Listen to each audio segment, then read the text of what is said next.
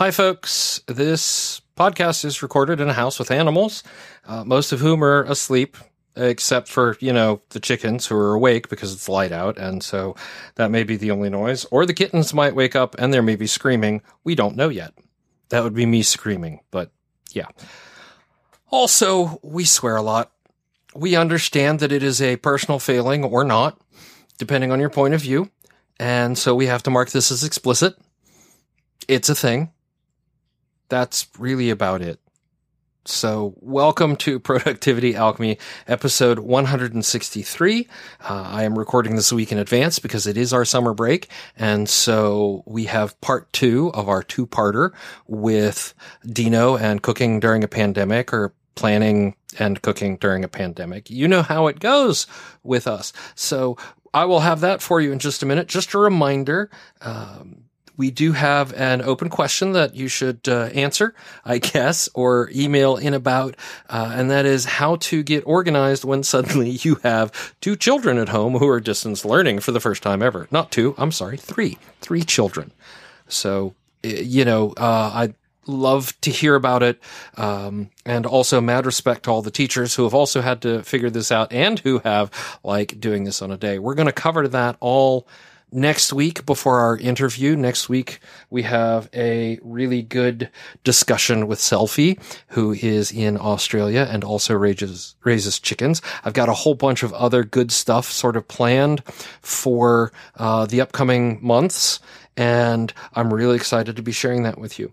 In the meantime, though, let's get on with it. So after this little break, we'll have more Dino. So I did that transition completely wrong. How about we'll be back with Dino right after this.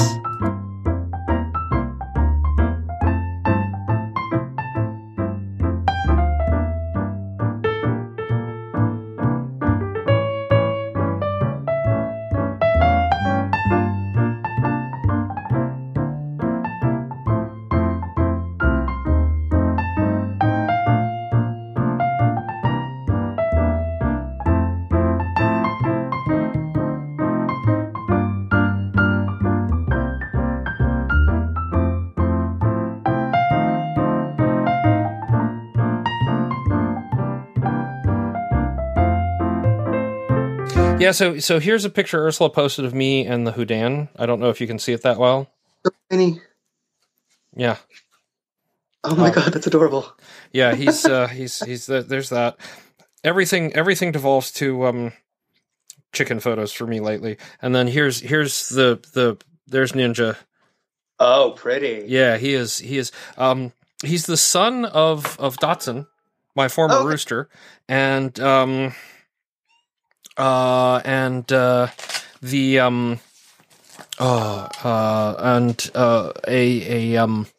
Sumatra hen that Shepherd had up in Virginia, and so he is a very special bloodline. We're hoping to breed more like him, and then start crossbreeding him because he seems to be a very hardy, independent chicken. She's still mad at me because he moved into the coop and out of the trees. So it's okay. It's okay. Hold on, I do have to tell a friend because I think he just they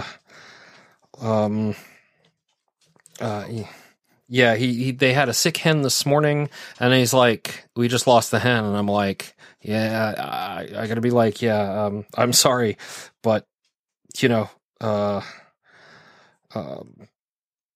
make it very long, do they?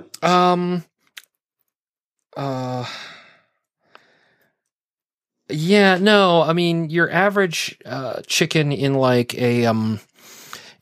chicken farm, I mean, if they're being raised for meat, they're maybe 6 to 8 months old. Okay. I mean, they're really quick. If they're laying breeds, typically, and I mean, they're not in the best conditions or whatever, they're 3 to 5 years. Oh, okay. For a chicken like mine, where they can free range, like strong independent could go 15 years. Oh, wow. Yeah. Okay. Large probably isn't going to go past 4 or 5 just because he's a big boy, and he's having enough trouble. I mean, he's got legs like tree trunks. I mean, the chicken equivalent of tree trunks. Sure. And then,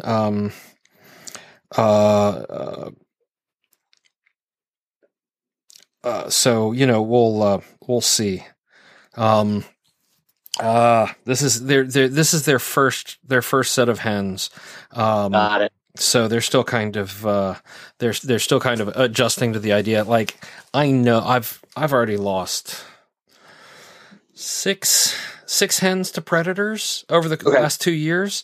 And that's why we've got the fencing, and the roosters make a big difference. They really do. Right. To say, hey, there's something here that will fight your ass if you try to come after these. But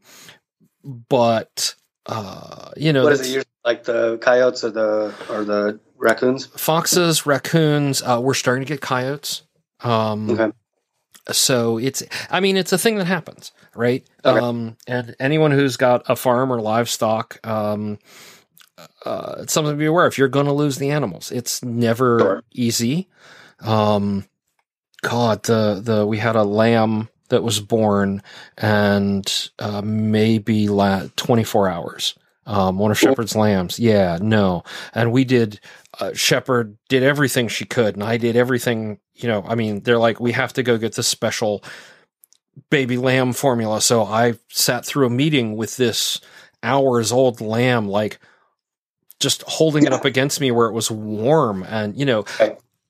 And it happens, and it's never easy when it happens, whether it's through a predator or natural causes or, one of her goats passed, and it had been with her for a very long time. Gruesome bit. Now, here's your warning. And, you know, she wanted to keep his skull. Oh, okay. So I had to, you know, take him apart and skin it and set it up for the bugs so that it would get properly cleaned, because you oh my God, boiling and trying to clean those is a nightmare. If you can get bugs to do it.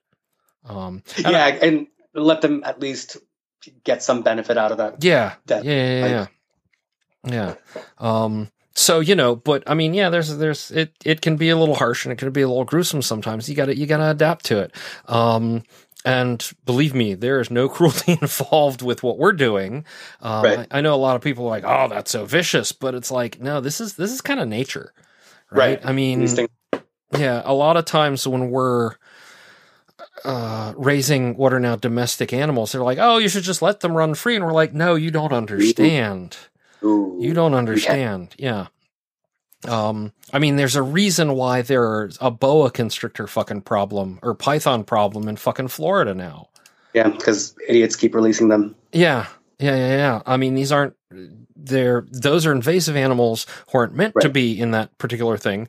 But then again, now, and they maybe don't have natural predators, but like, well, okay, the gators are having a field fucking day with it. Oh, really? Did you not? There's some shots out there where apparently a very large boa constrictor tried to eat a gator. Oh no, you don't want to do that. Nobody won. There was no winner in that. It was a tie at the end, because what they found was a dead snake with a gator about halfway down. And that gator was not in the mood, was he? The gator had not survived either, but it was one of those, like, you know, he ain't gonna go down without a fight. No, you know, Godzilla versus Kong, man, there ain't no winners there. Yeah, that's right. Is that later this year or is that next year? Is Godzilla versus Man, the new MonsterVerse movies. If you want some big dumb fun, Godzilla and Godzilla King of the Monsters are just all that. And then plus King of the Monsters has Millie Bobby Brown in it from Stranger Things. I've never seen that. Oh my God, Stranger Things is so good. Horror? Sort of. It's 80s sci-fi horror, heavy D&D element. Absolutely brilliant, but it's got Winona Ryder in it. She's cool. She's amazing in it, and and then this new actress who started at like at 11, Millie Bobby Brown, and she is so fucking talented.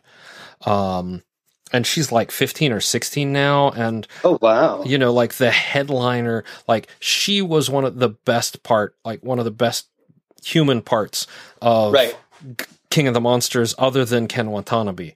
And I mean, spoiler alert, if, this is the only monster movie I have ever like teared up for, and it's because of Ken fucking Watanabe. Like, yeah, I mean, that's how fucking good he is. Well, in everything. I mean, you know, but you know, I mean, from the let them fight in the first movie to dude, just big dumb. I did get into Star Trek. What's that? I did get into Star Trek. Oh yeah, no. Picard, or did you just start at the beginning? Yep. Oh no, I'm not watching Picard. Ugh. Way too violent. Way too violent. That's not thing. I started watching Next Generation. Mm-hmm. I really like Data. Mm-hmm. I really like Wesley Crusher. I really like Loxana Troy. Yeah. She's one of my favorites. Find out that she's Gene Roddenberry's wife. I was like, that's fucking cool as hell. No, that was her mom. Oh, that was the mom? That was the mom. That's Majel Roddenberry plays Troy's mom. Yeah, okay, because you said, Loxana Troy, right? Okay. I like Deanna too, but I find that Loxana is a more layered character for me. She comes off as like ditzy and whatever, but she has like depth to her. Oh yeah. How far in are you now? Huh? How far in are you now? So I finished Next Generation. Okay. How I tend to engage with TV shows is that I don't like to watch in order. I just jump around at the episodes that seem to me. And then I'll go backfill if I feel the need to. But I'll skip anything that I would find upsetting or whatever. So like I haven't watched any of the Borg episodes unless you count Hugh. Right. Love him very much so. Yeah. He's in Picard. Did not watch the one where it was that 2-part series where Picard got taken over. I was like, yes, hard pass. I made the mistake of watching the pilot. Okay, that's a little bit of a mistake. Yeah. Thankfully, by that point, I had already seen enough of the show that I didn't write off the show completely. But basically, that was the first Q episode I saw. Yeah. I hate Q. I will not watch any episode of it. I skipped all of them. So all the Borg episodes I've skipped, all the Q episodes I've skipped. I think there was one where there was like a younger Q or something like that, and she had to come into her powers. That one I did watch, because he was less obnoxious in that one. Did you at least watch the one where they made him human and took away his powers? I hate his character, so I was just like hard pass on all of them. No, there's a lot of Q getting his comeuppance in that one. I might go back and watch it later. Then I went on to Voyager. How I got into Next Generation is that my boyfriend knows my taste very well. Okay. So he curated sort of like a bunch of episodes that he knew would hook me in really, really hard. And he didn't give me any background about like the fandom as a whole. Okay. Because I came to find out much later that everybody hates Wesley and Loxana Troy. So I actually, in hindsight, I appreciate Wesley a lot more now. Yeah. The other thing I appreciate is Will Wheaton. Yes. Yeah, he's great. Yeah. Did you see his post? I don't know if you would have seen it a couple days ago, where they talk about for her birthday, Marina Sirtis's birthday, they would all get together. But they can't do that like now. A call or something? Yeah, they did a group call, and so there's like everybody, all the core cast members, like right there. And also, of course, LeVar Burton, who's doing LeVar Burton Reads right now. He did, I don't know if you were aware of this, he read Jackalope Wives on it. Wow. And did an amazing job with it. Because of, our sci-fi connections now, we have several friends who have been featured as the story of the whatever. Wow. The reading of Rebecca Roanhorse's Welcome to Your Authentic Indian Experience is just breathtaking. I mean, really, whoever's helping him curate is just amazing. And Ursula was like, we couldn't announce it until the episode went live, but she was just like, oh my God, LeVar Burton wants to read my story. Exactly. That must have been such a trip. It not as much as a trip as listening to it and how he presented it. Absolutely amazing. There's a good one for spending podcast time on. If you need something to listen to, LeVar Burton Reads is pulling some of the best fiction and sci-fi fantasy for sure that is out these days, and it's all usually newer stuff. Often it's been possibly nominated for a Hugo or a Nebula or something like that. And then the dramatization that goes with it. He's such an amazing voice actor that brings so much to it. Absolutely amazing. Something I absolutely spend hours on, given the opportunity. Can't do it while I'm working. Sure. No, because you focus too much on it. Yeah. I can listen to some other podcasts while I'm working, but that one I just want to stop and listen. Right. Right. Even if it's something I've read before, I want to hear LeVar Burton's take on it. His version of it. Yeah. Right. Yeah. That's awesome. And so Will Wheaton was on that call as well? Will Wheaton was the one who posted the screenshot. Oh, wow. Okay. LeVar Burton, Will Wheaton, Patrick Stewart, Jonathan Frakes, Marina Sirtis, Gates McFadden. Now, why can't I remember his name? The plays Data, played the worm farmer on Night Court, played a pimp on Hill Street Blues, and I can't remember his name to save my life. Possibly the only person on that show who had as much talent as Patrick Stewart. Okay. The guy who plays Data, and why can't I remember his fucking name right now? But again, he's amazing in Picard. Yes, it does feel too violent early. I mean, they're like, we're a streaming show and we don't have to worry about censors, but much like a couple of some video games and some other series, when you hit the half, you're like, this is moving really kind of slow, except for the the fight scenes or whatever, and then it just turns. And Brent Spiner, yes, Brent Spiner, absolutely amazing. His role as the worm farmer on Night Court. Oh my God. But and he's reprising his role as Data in Picard. I did watch one episode, which was the one where Captain Picard goes back to visit Riker and Troy. That's like right smack in the middle. Yes. And that was a touch violent for my liking. So really anything past that would be way too intense. Kevin, you're muted. Yeah, I know. I fixed it. Yeah. So and I didn't care for the storytelling style. I fell in love with Star Trek because it's sort of like a really hopeful story arc overall. And they tend to be episodic, where I can jump in wherever I feel like. I can jump around. Yeah. I can still figure out what's going on. I don't like those ones that are very serialized and I have to follow from beginning to end. Okay. And I don't like fast cuts. Yeah, and this one, Picard, absolutely amazing, but it is you have to watch the whole thing. Just picking up in the middle is not something that does. And Ursula really wants to watch it. We watched the first couple episodes together. But she's like, I want to be able to just sit down and binge it all. Right. Just fly through. Just, yeah. Which is kind of how I ended up doing it. Cause TV shows like that are something I can put on in the background, especially when I'm on call.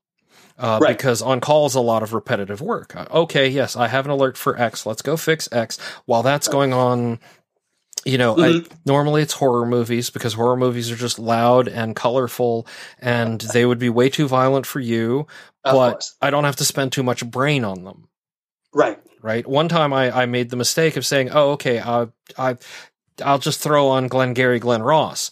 And fortunately it was towards the end of my shift because 30 minutes in, I'm like, fuck, I need to pause this until I'm done working because otherwise I'm not going to get anything else done. I had the same problem with Reservoir Dogs and I will remember the name of it. Reservoir Dogs, again, amazing movie, too violent for you. Anything Quentin Tarantino is going to be too violent for you. Yeah, of course. There's no way I'm not watching. Fargo was not that way, but Fargo, very dialogue-driven. Anything Kevin Smith that's very dialogue-driven. Yes. Dialogue-driven works. It's either have to be heavy dialogue or just, noise and splash. Right. But what was... Oh, The Usual Suspects. Okay. Yeah, it's I'm yeah, okay, great. It's on Amazon Prime right now. I don't have to pay for it. Click. And then about half an hour in, I'm like, okay, I gotta stop. Stop. Put on some music or something till I'm done working, because otherwise I'm not gonna get shit done. This is too good. Right. No, I know how. Yeah. There's certain movies I can throw on in the background and just have it as, like I'm cleaning or something like that. Yeah. I know the storyline. I've watched this thing 1.5 million times. One of those is my Big Fat Greek Wedding.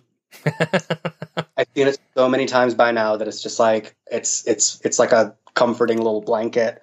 I can do that with any of the stand-ups by Margaret Cho. Oh yeah. And anything she does is amazing. And again, I've seen it 7 billion times, so it's I know the next joke that's coming, and it's fine. Most of the Pixar movies I can do that with the exception of Up. Everyone has that problem with Up. Ratatouille. And Incredibles. Those three I can't have on as background because I get sucked in. I've never seen Incredibles. I'm still mad that they made me cry twice in Up. And it wasn't a mild cry, it was ugly cry. Yeah. Both times. Yeah. Spoiler alert, because towards the end when he finds that book and then he sees the end of it and there's empty pages and I lost it because oh Jesus, I lost it. I'm bawling on the floor, just ugly, sobbing. That one didn't cut me as much. It was Doug. Yeah, it was Doug, of course. It was Doug, because you are my master. I'm misting up now just thinking about the fucking thing. And then he's like, well, you're my dog, aren't you? And then and then you just get all fucked up, and it's my God. Doug finally found someone who loves him too, and it's oh my God, I couldn't. But Incredibles is really good. Oh yeah, I keep hearing really good things about it. I feel like you like action. Yeah, I don't. Okay, it's not my cup of tea. Car chase scenes bore me. Ship chase scenes bore me. I fast forward through fight scenes. I just blah, blah, blah, blah, who wins? All right, cool, next. That's why, with Picard, I had such a hard time with the show itself, because first off, it's dark. The Federation is terrible. Where we have those ravening hordes of assholes who are cutting down people left and right. Then you've got these three assholes in this ship that's trying to do one thing. And then you've got Picard on his ship trying to do one thing else. And then they're quickly cutting between all these different storylines very, very rapidly. And I don't care for it. I just find it too jarring. Whereas with Voyager, with Next Generation, you can turn it on. The group stays together almost the entire time. Yeah. Sometimes there's an away team that goes to the surface of the planet, but by and large, everybody's together. So you get this satisfying bit where even though not everyone's getting full airtime, you have this comfort in knowing they're still together. Even if they're facing some bullshit, they're still all together. Voyager, I loved. What's her name? 7 of 9. Yes, she's one of my favorites. I love Icheb. He's oh my God, he has my heart. Love the Doctor. I only ever watched the first season, I think, of Voyager. I understand that it was right around, it came out right around the time where my kids were starting to happen. Okay. And so there's like this time period. Yeah. Where like there are movies I didn't see, there are TV shows I didn't see. I watched a lot of fucking Blue's Clues and Thomas the Tank Engine. But like, there are things that, you know, I just have to catch up on now, and like Voyager isn't one that I've felt the need to really go back to. Do it, because it goes from, it starts off a little on the bleak side, right? As Star Trek goes, which is why I'm having a very hard time getting into Deep Space Nine, because that's a fucking depressing story, and it's all about war, and that shit bores me to tears. I want nothing to do with it, especially with, let's be honest, from the time I've been in this country, in the late 80s until now, the U.S. has been in one war or another the entire time. Yeah. So watching it on my TV screen is a little too on the nose for my liking, if you know what I mean. Yeah. And it, honestly, I like for my TV to be an escape. I don't want to park myself in something where it's a bleak reminder of how fucked up everything is. So like Deep Space Nine I've had a very hard time with it because it is heavily serialized. So there's like a lot of story arcs that last like 7, 8, 9 episodes. Like to even get to the finale, I think it's like a 7 or 8 episode long just chunk that you have to get through in order. And it doesn't even start in the last season. You have to go back 2 or 3 seasons to get all the pieces to it. Yeah. So it's a very hard time with Deep Space Nine. Voyager, I can watch the show the way I tend to engage with TV, which is I can jump around, look at the episodes that interest me, get stuck into that story, and then at the end of that hour, they've wrapped everything up in a neat little package. Everybody's back on the ship, and we keep going. The original series. That's all I want. Yeah, you could do that with the original series. I need to go back and watch the original series because I've been told that like it's really campy. Oh, it is so campy, but there's at least one episode with young shirtless George Takei. Okay. You're like, okay, that clicks a lot of buttons for me. The buttons that I need to click. Yeah. There are a lot of older series that are like that are very episodic, drop in. You don't have to follow the bigger storylines. And I find cartoons good for that too. Yes.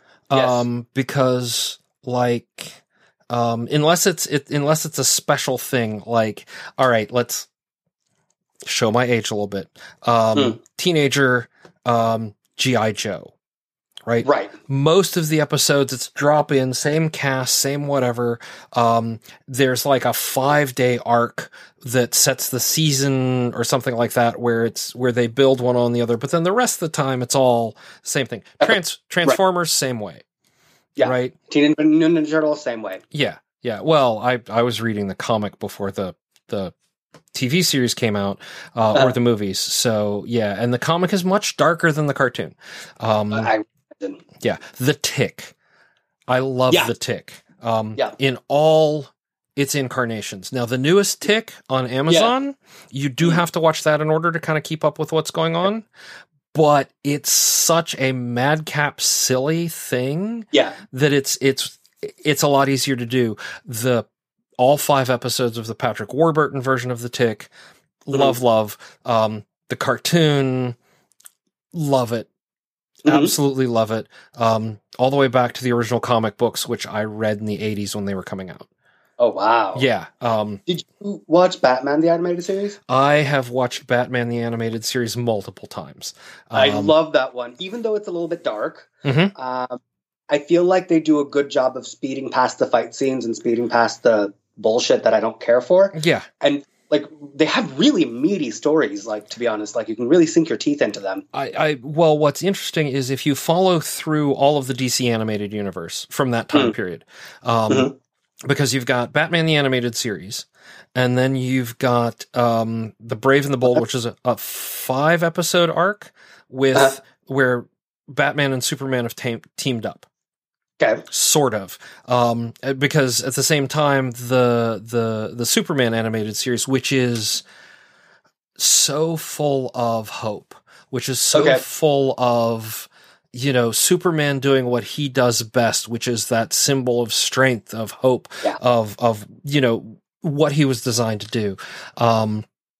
Even the episodes like the Apocalypse episodes that deal with that hard thing where here's Darkseid coming to take over the Earth kind of thing. It's still like there's a lot of it's still a deep, meaty story. And then when they fade that into Justice League, starts with a 5-part, okay, now we've got to there's a big thing and maybe we need to deal with this as a group instead of individuals. A lot of the later Justice League episodes, and Justice League Unlimited, really good. Kind of a drop in. There's this beautiful 2-parter. Oh my God, the 2-parter with a guy who's invading people's dreams and they can't sleep. This sounds familiar. And he's trying to get into Batman's head, and the entire time Batman's just humming this thing and hasn't slept in like 2 days.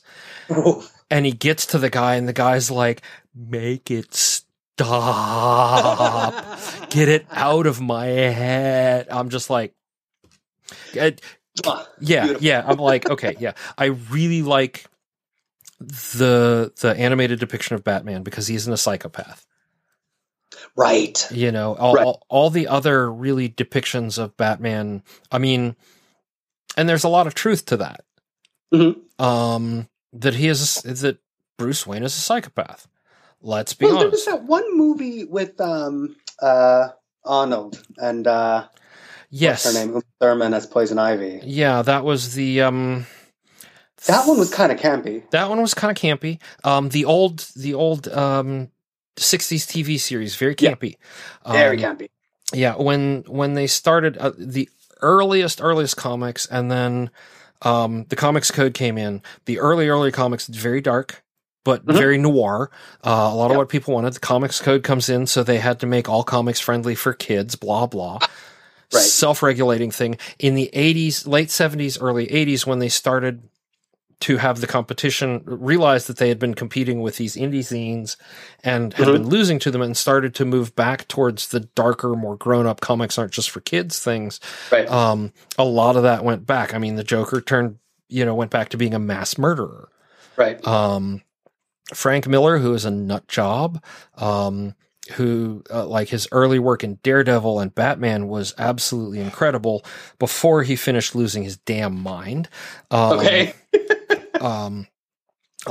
he wrote some of the Batman stories that redefined the character. He wrote, I want to say, the definitive stories for Daredevil, like the Daredevil TV series that was on Netflix I can see all of the Frank Miller fingerprints over that, right? Okay. He's not involved in the production, but the work he did when he was writing Daredevil in the 80s, late 80s, early 90s, influenced the character that strongly. Also, it's worth it for the fucking portrayal of Wilson Fisk in the TV series of the Kingpin. The actor, I can never remember his name. He played Edgar the Bug in Men in Black. But his portrayal of Wilson Fisk, the Kingpin, is phenomenal. This was a cartoon series? No. This was the live action Netflix Daredevil. Again, one you kind of have to, like, you could almost give season 2 a miss. Season 2 was not the best. Oh God, Jessica Jones. Again, probably not for you, probably too violent, Jessica Jones, probably too, but the storytelling's amazing. Right. And again, something I can put on the background. I don't have to pay attention to the screen all the time because I can listen to it more than have to watch it. And that when I'm working, that's important. And yeah. And even now in the current situation, having that sort of an escape that even if Daredevil's kind of dark. The good guy wins in the end. Right. Don't watch The Punisher. Punisher is way too violent for you. Oh, I couldn't even read the comics. Forget that. Yeah, but the Punisher TV series is really. I was really shocked at how good it was.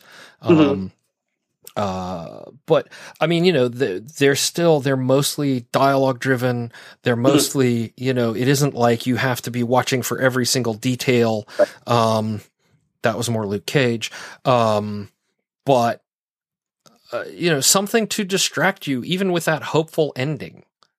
Right. Yeah. And I think that's much more the important thing right now, is to remember the hopeful endings. That's why I like the Superman cartoons. Sure. Because until they started fucking with the character in the 80s and 90s, Superman was all about that. I am trying to do what's right, and always a hopeful thing. Superman fought racism, for God's sake. Captain America literally punched Nazis. Yeah. Right? I mean, I appreciate what they did to bring the stories to a more mature adult audience. Holy shit, man! The Avengers movies. Don't watch. Yeah, I was gonna say don't watch Endgame. There's no way. Endgame will tear you to pieces. But Thor Ragnarok is absolutely brilliant and hysterical. Okay, more lighthearted. For a superhero movie, very lighthearted. Of course, it's also Waititi is the director, and I think he wrote it. And oh my god, he is so fucking funny. If you did not, by the way, folks, if you have not seen the movie version of Things We Do in the Dark, it's sort of like Spinal Tap but vampires. Okay, there's some blood involved because they're vampires, but it's fucking hysterical. It's like a mockumentary type. It's a mockumentary about vampires in New Zealand. There is a series that is a little bit on the darker side that I did love reading, was Sandman. Yes. A little bit on the dark side.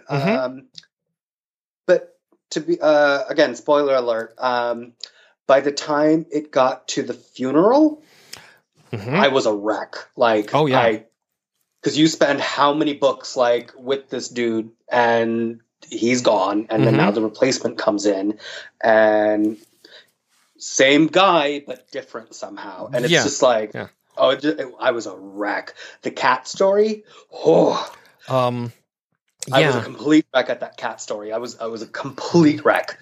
Kevin, you might want to tag this one for spoilers galore. Right. The thing about it is that's all Neil Gaiman, right? And I love Neil Gaiman. Nice guy. We got to meet him at the 2012 Hugo Awards. That's the only time we got to meet him. Not as tall as you would think. Have you seen Good Omens on Amazon? Oh, of course. I loved when the novel came out. I read the novel when it came out because it was Terry Pratchett, Neil Gaiman together, and I'm like, where has this been all my life? Yeah. And that's comfort reading for me. I'll reread it a few times. I haven't read it in a while. Tail Chaser's Song by Tad Williams is that for me. Okay. Is a comfort read. I have not hit that point in the pandemic to require Tail Chaser's Song yet. But it may happen. We want those familiar things. Right. And Good Omens is one of those that you can just put on in the background, because I've watched it a few times by now. You just put it on in the background. David Tennant's wanting about in tight ass leather pants. What more do you want? He's giving you everything you want right the fuck there. With dark sunglasses on all the time and just walking sex. I mean, that man has no right. He has no right, but he pulls it off. Slightly queer, slightly, you know what I mean? Little bit 80s glam rock, type of vibe where it's I can be pretty, but I can also be badass. Crowley, his portrayal of Crowley was absolutely perfect. Yes. Did you ever see he was in a rom-com many years ago, Tennant was, where he plays like the screenwriter who's going to marry the famous actress.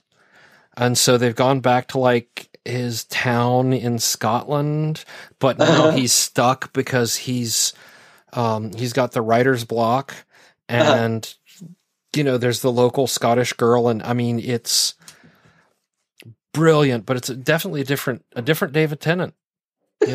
I've never heard of this. I can't remember the name of it now. There was also, of course, he's the villain in the first season of Jessica Jones.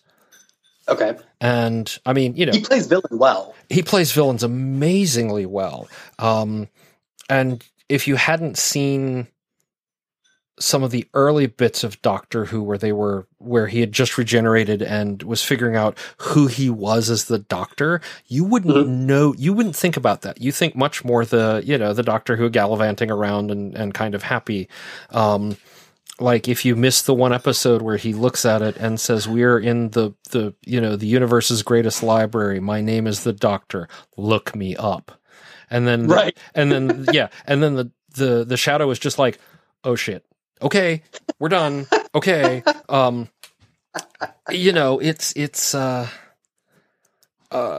He plays them so well. And even then when he plays like the happy, like Crowley is happy. Yes. Even when he's in trouble, he's happy. And it's it's brilliant. And ironically, what's his face? Aziraphale is not. Yes.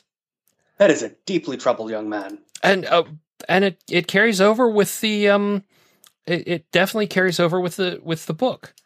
Yeah, like it does. His thing. I'm still loving in the book. They didn't cover this in the TV series, but in the book where he collects the misprinted Bibles. Yeah.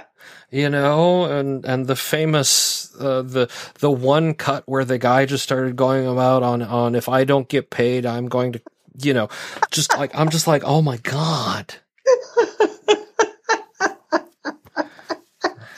I see, and the thing is like I haven't read enough of Gaiman to know which parts were his, but I've read all of Pratchett multiple times, so I can see glimmers of where like this is 100% Pratchett, but that's rare. Most of the time, it's meshed so well that you can't quite tell where the one voice begins and where the other one picks up. You know what I mean? Yep.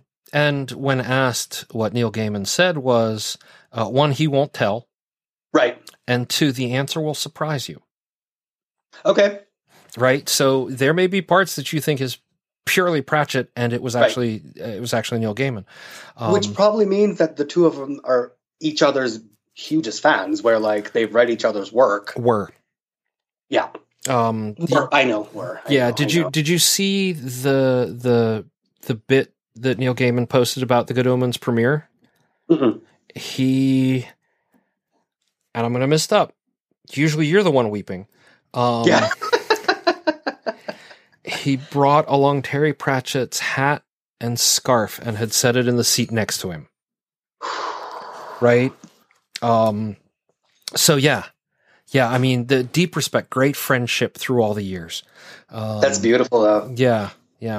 Of course, one of the great "How did you become a writer? Don't follow this path" stories. Pratchett, who apparently just sent his manuscript out and a check showed up. So he wrote another one. Yeah. That sounds like something Ursula would say. They keep giving me money, and I keep writing stuff, and they keep giving me money. Yeah, so I'm just going to keep doing that. He didn't have an agent for years, apparently, because he didn't need one. He would just send them the manuscript, and they would send him a check.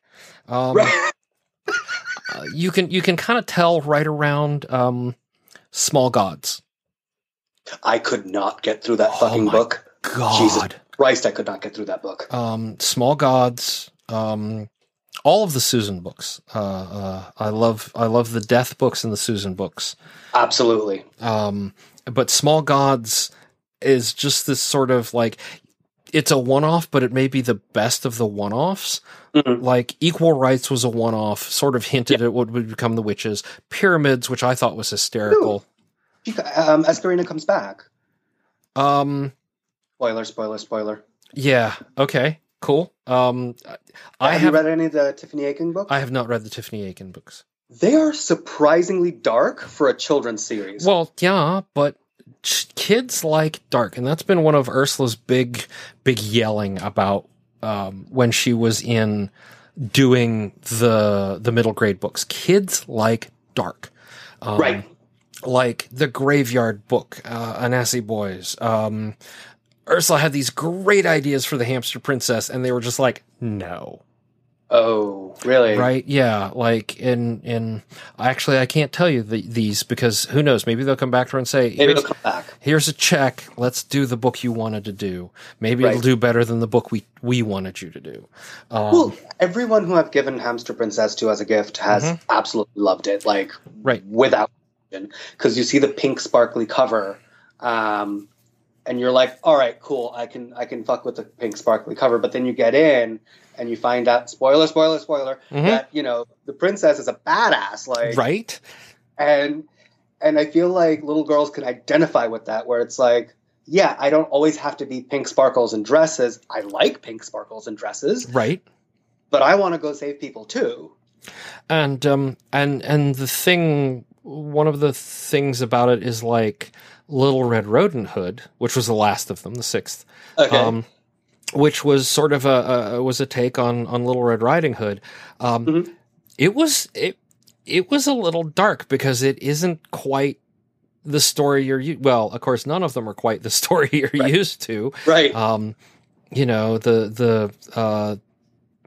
one with the one with the giant, the retelling of Jack and the Beanstalk, as it were, where the giant is a big lop bunny. Right. I mean, I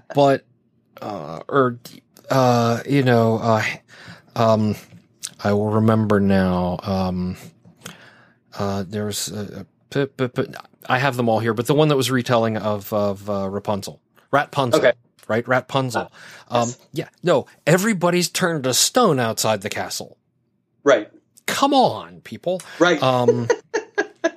But there was stuff that she would have done that would have been maybe a little darker. That they were just like, no, you can't do that in a kid's book. And she's like, but, and they're like, no.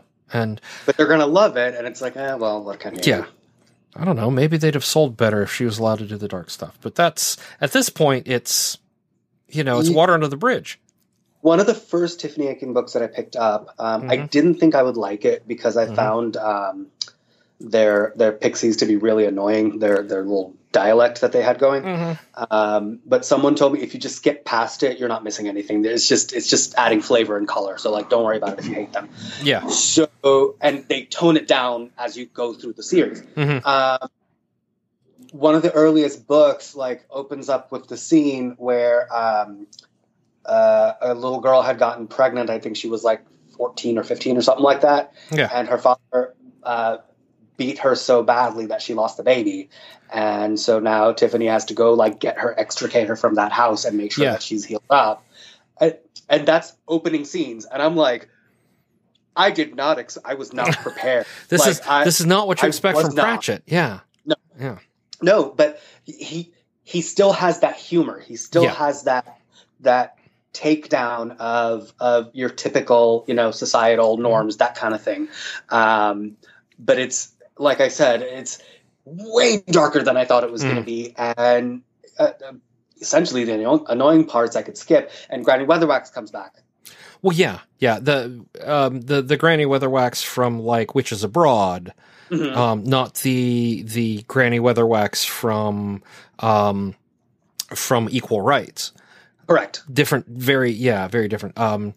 Again, great standalone. I like I may be the only person who really likes the Rincewind books. Okay. About this is funny that you mentioned this. When I first read the Rincewind books and saw the movies, I didn't care for them. I read them because it's Pratchett, and I'm just going to give it a shot. Then upon, like, once you get further into his story, there was that one where he went to the Counterweight continent and he was helping with the Rebel Uprising or whatever. And Cohen the Barbarian, where he has like a low-key meltdown and he's like, heroes don't end up changing shit. They end up dead. Like, I don't think you people are understanding the depth of what it is that you're trying to do. You're all a bunch of fucking idiots. Like, what is wrong with you? You can't win a revolution with politely worded posters. Like, you must be nuts. Once I got to that point, something clicked in my head where I was like, oh, you're that guy. You're the one guy in this entire world that's gone wonky, upside down, crazy. You're the only guy who sees the reality of it all, and you see that they're all fucking nuts. So then I went back and reread them. Oh, shit. Okay, now that I see it in that context, it all just, like, makes sense. And then you grow to really love Rincewind because, like, all this time, the shit he's been saying, he's not a coward. He just sees through the bullshit. The Emperor has no clothes. yeah. Well, and the thing is, when I started reading Discworld, there were 5 books. Yeah. The Color of Magic, The Light Fantastic, Equal Rights, Mort, Reaper Man. Reaper Man. Oh, that Reaper was a Man. wonderful one. That's like the first one where you really get a feel for death. And then what was the one that came after it? Sorcery. Sorcery was really good. Sorcery was really good. Yeah. That was it. So I've been like, I have like the old original like UK edition cover paperbacks on some, or maybe Mom has them and Ursula has some of them. So yeah, Pratchett is so subversive and hiding his comments on society with the humor so well that by the time you get to Monstrous Regiment, such a good one. Or now I can't remember the name of the one now, but the one where Vimes ends up back at the One Revolution. That one I couldn't get into. Guards. No. Guards was like the first Guards book. That was like the 6th book. You're probably thinking of Night Watch, maybe? Yeah, maybe it was Night Watch. Where the time travel shit? Yeah. Spoiler, all Voyager episodes with time travel shit, I just skipped. I can't. That's okay, Ursula. I think it's one of the few time travel stories that Ursula didn't scream about. And I think it was because it was how Pratchett did it. And Ursula hates time travel. Absolutely. She figures it but the way it's so put together, and it's a hard one. It's one of his harder stories, but it's the deft with which he interweaves the humor in with some of these harder subjects. Dear God, Hogfather, Thief of Time. Oh my God. Yeah, right. Anything with the Guards, because the Guards tend to, they're dealing often with the dregs of the Discworld. Oh my God, the scene at, which one was it? Where Vimes is walking down the street from the embassy after the Fifth Elephant. At the end of Fifth Elephant, spoiler alert, guys, where he's walking down the street after the bad guy, and they're like, "You can't do this." He's like, "I'm in hot pursuit." Right. I certainly can. This started in the embassy, and I am in pursuit. And they're like, "Oh well, if you're in pursuit of a criminal," and just stand back. I'm just like, right, dude. Like Vimes doesn't fuck around. No. You know who I also like is Carrot Iron Founderson. Yes. Where there was that one where I think the dragon was the king of the city or something like that, and Carrot like has his little law book out and he's checking off. Would you say that the order has broken down irreparably? Yes, check. Do you own more than this much property? Check. Cool. Now I'm going to make an army right quick. The scene in Lords and Ladies. Uh-huh. Was it Lords and Ladies? No. Masquerade. Yes. Where the vampires have taken Granny Weatherwax. Again, it's like the Batman thing. No, that was Carpe Jugulum. Carpe Jugulum. You're right. When the vampires have taken, and they're like, it's like that scene I was telling you about in Justice League, where they're like, we just want tea with lemon and scones, make it stop. And she's like, you thought you were taking me, but you let me in. Right. Now that I'm here. Yeah.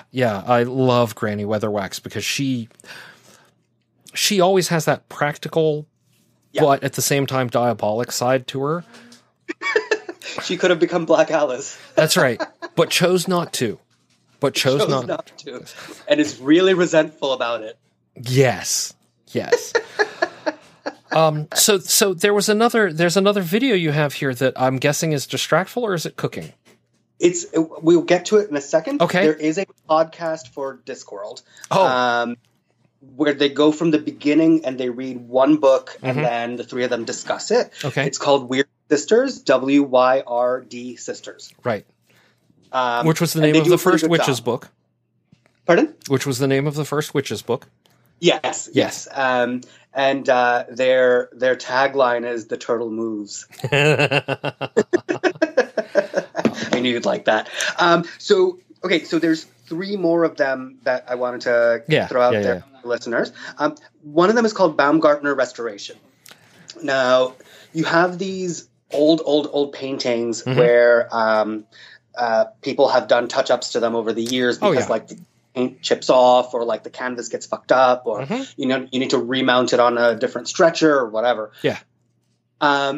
Unfortunately, because of the age of some of these paintings, the restoration or the touch-ups that they've done is what's called destructive. Like, you're basically painting over the artist's original work. And was that Ursula? No, that's Liz. Okay. What he does is that he reverses all those changes that were made over time. Because the thing is like, sometimes it'll be a tiny little speck of exposed canvas, and the person who was touching it up got so overzealous with the paint that they literally started painting over the artist's original shit. And the other issue is that varnish ages. Yes. So as time goes on, it discolors and it gets darker. And if you're not storing the painting properly, there's dust, there's cigarette smoke, there's all kinds of shit that gets on the surface. So if you're retouching something like 100 years after it was painted and you're looking at the color as it is in front of you, that's not the original color that the artist intended for you to see. And rather than stripping off all that varnish and just, touching it up to the correct color, they're just painting over it and then revarnishing and then painting over and revarnishing. What he does is that he goes through and takes off all the layers of varnish, all the dust, all the dirt, takes off all the tacks from the back of the stretcher. He lets the canvas relax for a while. A lot of times they'll try to mount the canvas onto something. So they'll put it on like a wood backing or whatever. And they'll use like this really thick, nasty glue to like adhere it onto there, which then fucks up the paint that's coming up underneath it, because if there's any texture at all on that surface, it's going to show. Yep. Right. So he goes through and removes all that crap and just gets the canvas back down to where it started. Then he paints a layer of varnish over it and then retouches. And it's just like, it's touches. It's like little dib-dabs of color to fill in those little blank areas, and then restore the painting to what the artist had originally intended. And you're talking about paintings that you thought were supposed to be like this sepia-toned gray overcast type of scene. And it's vibrant and it's beautiful and it's like golds and reds and like all these other colors. But because the varnish was so gross over the years, it just sat there. It's a fucking process. Like, you can't just go hit it with a solvent and, expect it. He's going through these huge canvases with Q-tips, like tiny section at a time. When he's removing the backing, he'll go there with a little scalpel and like scrape off tiny little areas until the entire canvas is now naked from the back. And so that entire process and his voice, he has this like rumbly sort of like very methodical like way of speaking. If you can't sleep, flip that fucker on and just sit back and watch him, because I guarantee you're going to be conked out. Like there's no question about it. Right. He's just so calming and so just matter of fact about what he's doing. He's just like, here we're. So like he has those N95 masks because he's working with a lot of heavy duty. Oh, he's working with nasty shit. He donated whatever he had, as well as did some fundraising to get his N95 mask manufacturer to mass produce them, and donated all those masks to the local Chicago hospitals in his area. Oh, wow. Yeah. No. So like, he's a good guy. He creates lots and lots of content, and he has shorter videos. So like, if you're not really interested in falling asleep and you just want to look at the process, he has videos that are like 8 or 9 minutes long. Just get in, see what the thing is, and he explains it very well. But if you want to get stuck in and just, it's hypnotic almost. Just watch this guy. Like he's extremely relaxing to watch. I can feel like a day of stress, like just melting away when this guy's just like dulcet tones are just, it's so much fun. Yeah. Yeah. Well, no, that's the last video on your list, and we'll get to that. Does that for us, but there's a reason for that. The other one for me has always been how it's made. I love how it's made. Are you kidding me? Watching those machines in action. Yeah. And it's always so soothing. And sometimes you're like, oh, that makes sense. I didn't realize. Yeah, I didn't realize that's how they would do that. Or I always wondered how that was done. Or, oh, I didn't like the one with the hockey gloves where they're all still, in a lot of ways, there's hand process. Right. Yeah. So many things I didn't realize would go through like, are still very, very, we think of them as mass produced, but the truth is they're mass produced, but they're mass produced by humans, not by machines. Right. Like baseballs. Like if you've ever seen that baseball episode, they show them stitching it together, and it's like, so satisfying to just watch those stitches come together. It's beautiful. It's the ones that always fascinate me are the casting ones. Like the slip casting of the ceramic statues, or the sand casting of the wax to sand to wax to or no, hand carved to the metal at the end. Yeah. That whole thing. That whole process of we're going to start with this thing, and then we're going to coat it with the thing so that it can handle the metal, and then we're going to put the metal in, it burns out all the wax, and then we knock off the ceramics. It's like, dude, that was a process. Yeah. And then the guy has to go in and hand shine it and shit. Oh yeah. And that's even beautiful to look at. If you haven't seen it yet, there's a competition. You know how there's Bake Off, of course. Oh yeah. We all love Great British Bake Off. It's amazing. Lots of fun to watch. The UK took that formula and put it into every other art form you could think of. Oh, that's awesome. So there's something called the Great Pottery Throwdown, where it's potters who make pottery. Yeah. There's the Great Gardening Challenge or something like that. That's the one we'll have to watch. The moment I tell Ursula it exists, we're going to have to find it and watch it. Oh yeah, no, and there's also one for sewing where like they have to create like a garment in X amount of time, and it's not like Project Runway where they're like, here's 2 hours, some spit, and the shoelaces off your boot. Go make an outfit. It's more like, here's all this fabric, here's all the materials that you need, here's really good quality sewing machines. Go make a perfect outfit. Nice. And we're going to nitpick like all the stitches and make sure that everything's even and that you've hemmed it all neatly and that everything comes together. So like, again, very satisfying to watch, very calming, very that kind of thing. There's one for portraiture. So like where I think it's called like Best Portrait Artist of the Year, where there's a model that sits, it's usually a celebrity of some kind, and like 4 or 5 artists sit around in a circle and they all paint their portrait over the course of like however many hours. And then the guest, sitter gets to pick which one they like the best, and then that person wins. That's brilliant. And you just said the thing about Project Runway, and I'm like, so Project Runway is to fashion the way Chopped is to cooking. Correct. Okay. Yeah, because there's a new series on Amazon called Making the Cut, I believe, where it's a lot more realistic to the fashion world. So what they do is that you're responsible for making your own patterns. You're responsible for like coming up with the concepts. So like your sketches, your everything else. Right. Then you send it to the sewers who will construct the garment for you overnight. Mm-hmm.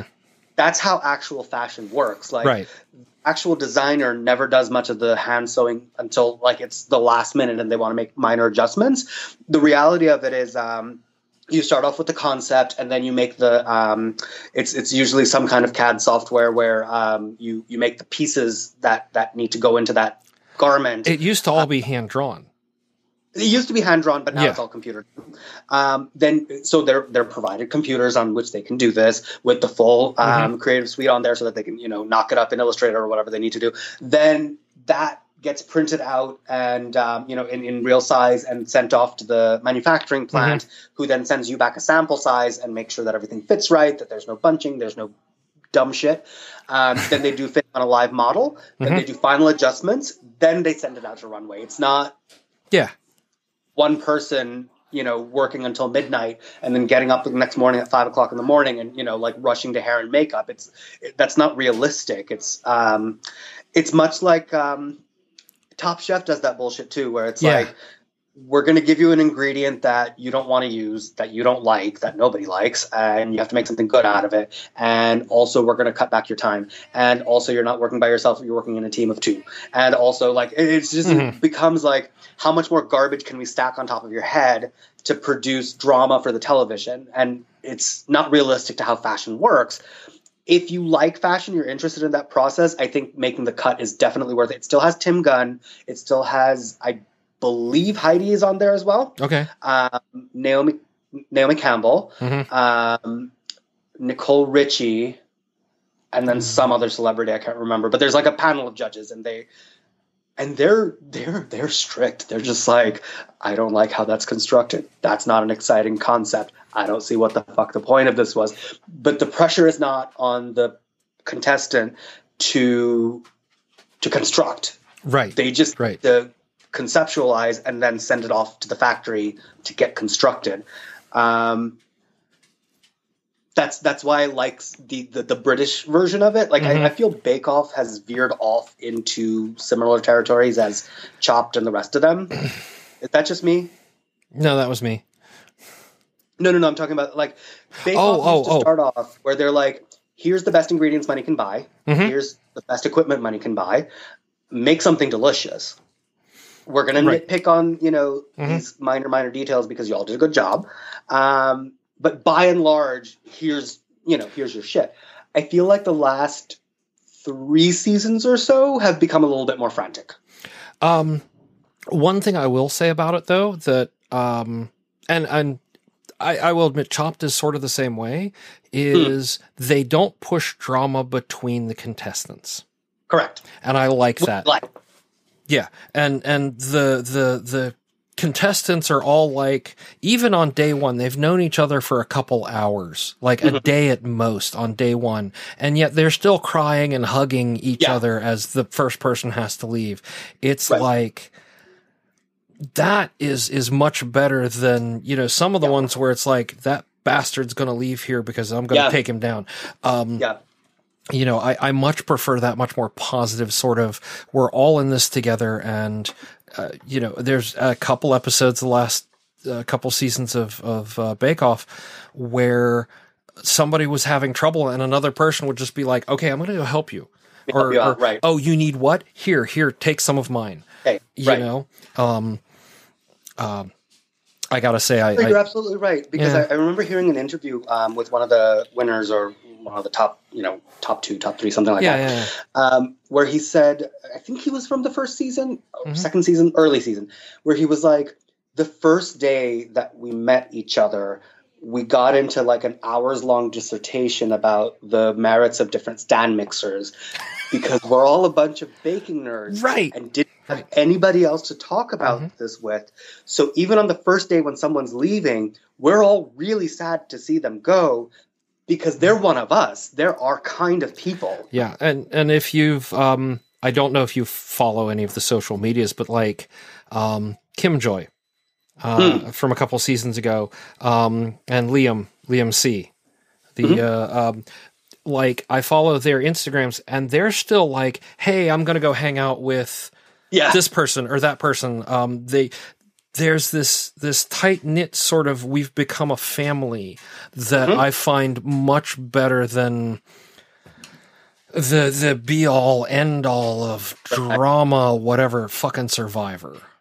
Right. I don't care for that so much. Every person out for themselves and, fuck you kind of thing. I guess that goes all the way back to like the Real World or Big Brother or all that stuff. Well, like I'm okay.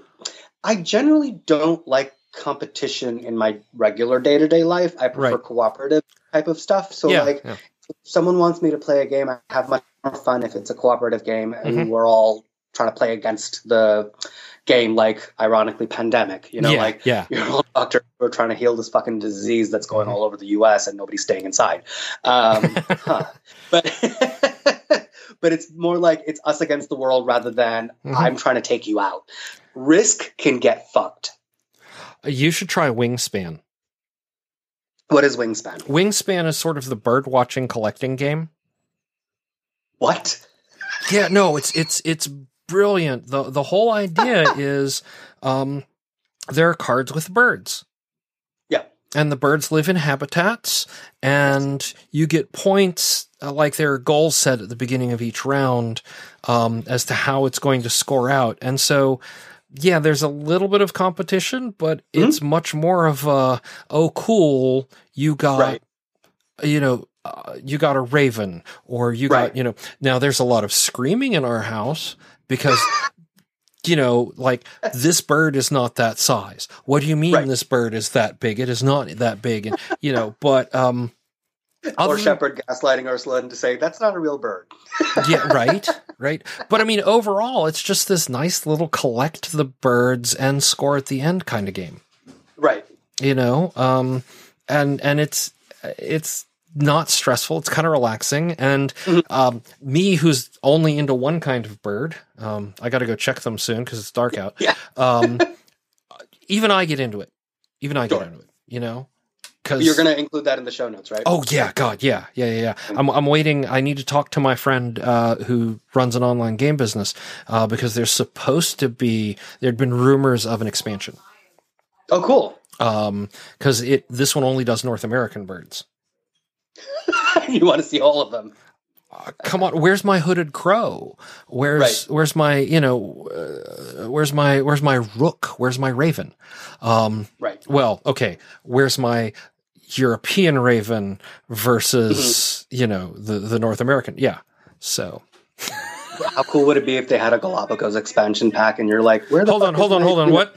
Europe, there is no European raven. It's the common raven, which is the same bird. It has holoarctic distribution. Okay.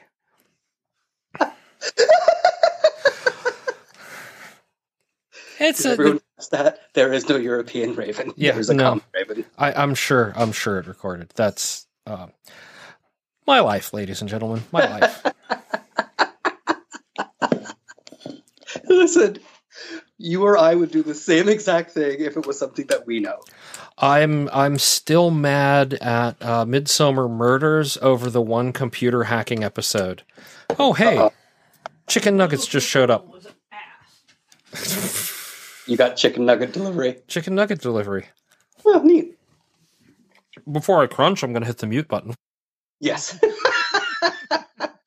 No, there's also this one where it's a little bit more high stress, where it's like you're playing firefighters and the house is on fire, and every round you have to roll for like how much more smoke damage you have. Okay. And if you add more smoke damage on top of an active fire, it blows up in all directions, and so it gets crazy. I played a game of it with 3 of my friends, and there's a Steam game called Tabletop Simulator, where they have a ton of like different games that you can put in there. It's like a sandbox, open play type of thing. You can make it whatever you want.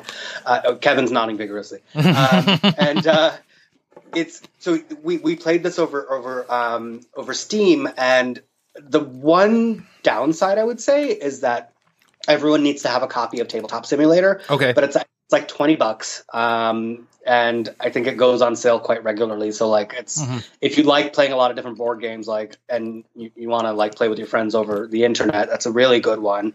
All the Jackbox games are so much fun to play. Like you get on a Discord voice chat, flip on this sucker, and now Discord has a ability, so you can do it right there within Discord. You don't need to go out into Twitch or anything else like that. Like there's a ton of ways to like keep engaged with the people who you can't see on a regular basis anymore. And actually those last two channels that I had posted for your Twitch channels, one of them is for the Bob Ross one. Where love Bob Ross. Love Bob Ross. Yeah. The other one is for Iron Chef. Love Iron Chef. I watched it when it was hitting the food TV at first. Same. Right around the time that Morimoto-san was taking over as Iron Chef Japan, and oh my god. Yeah, I remember. And that one, the neat thing about watching these shows on Twitch is that if you're watching it by yourself, it's a solitary experience. If you're watching it on Twitch, there's like a little chat window right next to the video box. Oh, right. And you guys comment on the episode as it's going along. Sometimes with like the Bob Ross ones, those channels tend to be a little quieter. They're not as raucous as, the other ones. But Iron Chef, people fucking get into it because they have a Fukui-san counter. Okay. So every time Ota says Fukui-san, they add to the counter. And like usually if it's like a fun bunch, what'll happen is that they'll start like predicting what the chef is going to do with that particular ingredient, or they'll say like, oh, he started with this thing, he's probably going to make that thing. And so like it's like when it was talking about all the Bake Off contestants meeting each other, it's like you're now hanging out with other nerds who are into this thing that you're into, and they're all talking about it at the same time, and you don't feel alone anymore. So it's like not nearly as isolating as it is just watching it by yourself, in your little cave. Well, I mean, we've maintained our D&D game for over a decade and changed different tools. I mean, we've had good months and bad months. But because we've always done it virtually, we've always had some form of virtual tabletop. It's something that, like, I know a lot of games are getting interrupted. They have to learn this stuff right now because they're used to, I go to my neighbor's house, I go to my friend's house or whatever. And that's what the tabletop simulator reminded me of. Like the software we use, Roll20, web-based, cloud-based, great, has a lot of different games in it. Is that TSR? What's that? Is that through TSR or something? No, they're an independent company, but they've licensed. Okay. From TSR. I have to... No, it's not TSR anymore anyway. It's Wizards of the Coast. Oh. TSR was bought out... How long I've played. Yeah, TSR was bought out... the original TSR, Gygax and company, was bought out by a... basically an early days corporate raider, late 80s, early 90s.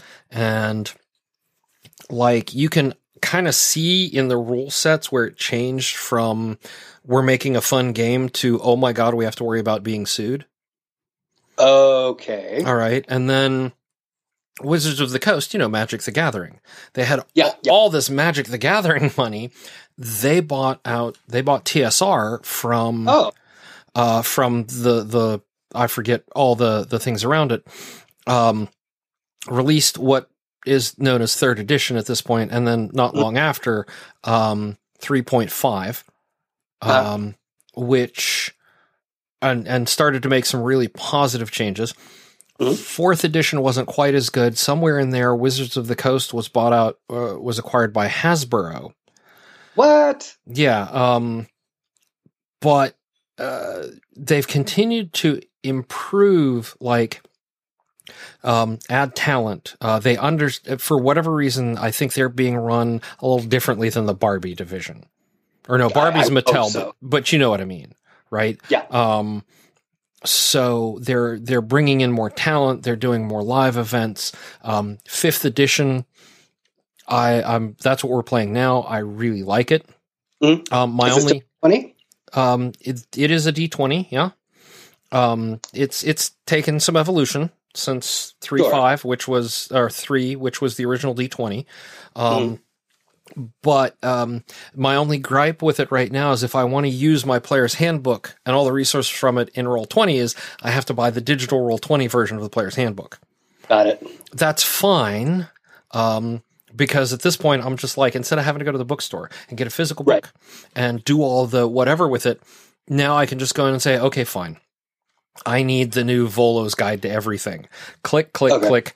Boom. I've paid my $40 and suddenly there it is. And I've got it, I've got it as long as the service exists. And for a one-time purchase, as long as the service exists, it's fine. I'm cool with that. Yeah.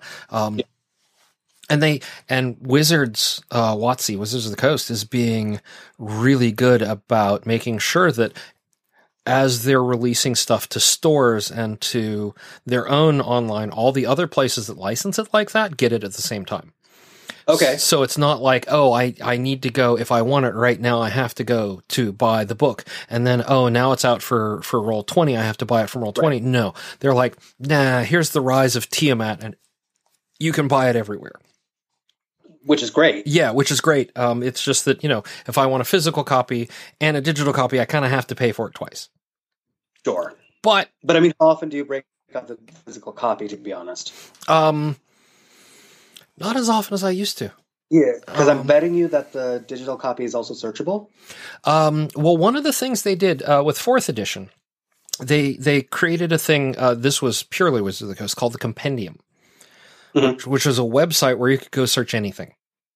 In any of the books. So if you needed a monster, if you needed to know about a rule check or something like that, you could just go in and type grappling, and it would bring up the rules for grappling. Or I could,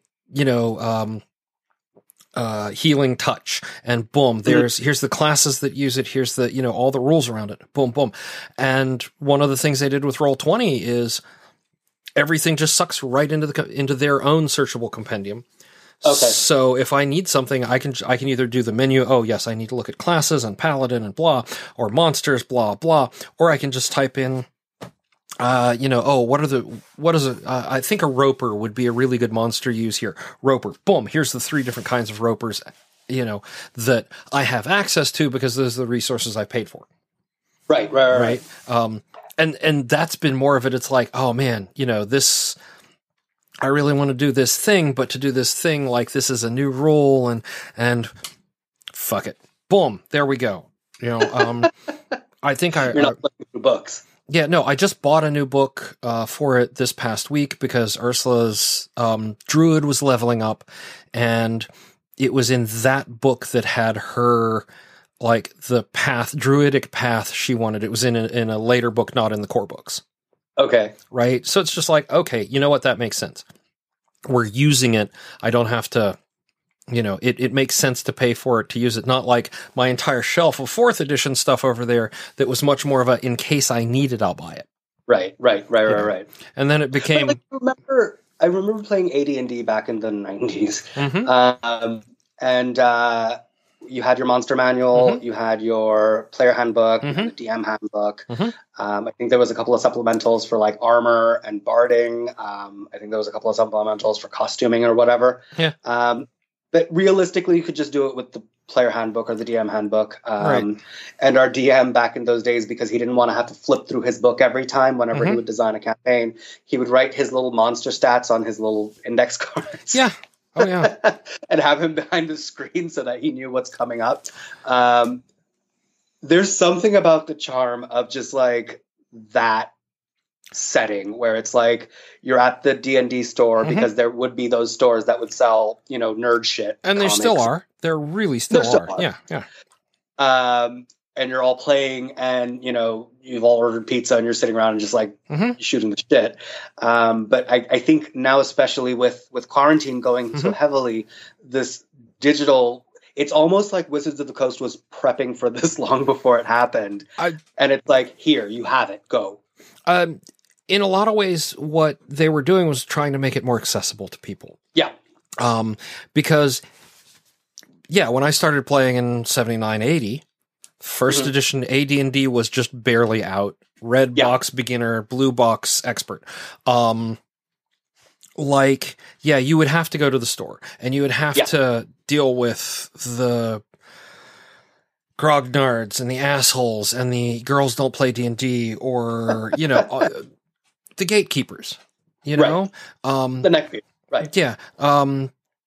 One of the things that WotC really did with 4th edition and then 5th edition it wasn't that they were prepping for a pandemic event. It's that in order to get it in the hands of more people, to get more people playing, to get more people excited about it, they started making the tools that people were using. Right. I would much rather have an app to do quick lookups than have to buy 15 books and cart them around with me. Right. I would much rather, oh my God. Yeah. And they made some missteps with 4. I mean, the technology platform they used died before 5th edition came out. It was based on Microsoft Silverlight, which was this interactive thing. Very Silverlight, Microsoft. eat a dick. Right. Not a. Yeah. So but that was where the tools were. Right. That's what they developed it on. So I'm like, here I am on my Linux box, and I'm like, fuck, I can't even load the website. 5th edition, they've been much more, they're unlike the early days where it was all print. They're embracing and moving forward with the technology. Like, they understand that they had started doing all of this 4 or 5 years ago. Wow. Not long after 5th edition came out, they started with the digital push, and there's a big announcement when Roll20 got started carrying actual Wizards of the Coast stuff. They've been we only switched to Roll20, I want to say last year before. But because that's when it was mature. So all of this stuff has been evolving and mature, and it's not that they were prepping for this type of event. It's that this is the timing on it all is just hitting a sweet spot in terms of, if we're going to be stuck inside and we need that human interaction, we now have the tools. We don't have to write letters. We don't have to talk to our neighbors across the thing, we can, with regards to barrier to entry, right? Yeah. I dropped out right after 2nd edition, I believe it was, which I think that was the one right after AD&D, right? That was the one right after AD&D, and when the lawyers really sort of owned it. Yeah. Right. I dropped out after there because that's when the rules started becoming a little cumbersome, if you know what I mean. It was pretty straightforward to roll a character sheet for D&D. D&D had like Elf as a fucking character, so I mean, okay, fair enough. But like AD&D, did we freeze? It was a little skippy on my end. Yeah, it froze. I was saying like D&D was very easy because like you didn't have that many things to choose from in the first place. Yeah. AD&D, you had a few more choices because now you have race and class. Cool. But it still didn't take a long time to roll a character sheet. I could usually knock one up in about like 10-15 minutes or so. Yeah. For a quick like pick me up game. And usually by then you were used to doing it enough that you're just like, okay, cool. 2nd edition, they kind of threw out the old shit and they were just like, we're going to start from scratch. Yep. And you're not just a magic user anymore. Now you're either a sorcerer or a wizard or some shit. Like it was some bizarre, weird shit that they added, which I feel like didn't really add much to the playing, added, if you know what I mean. It added to, I think it changed the demographic.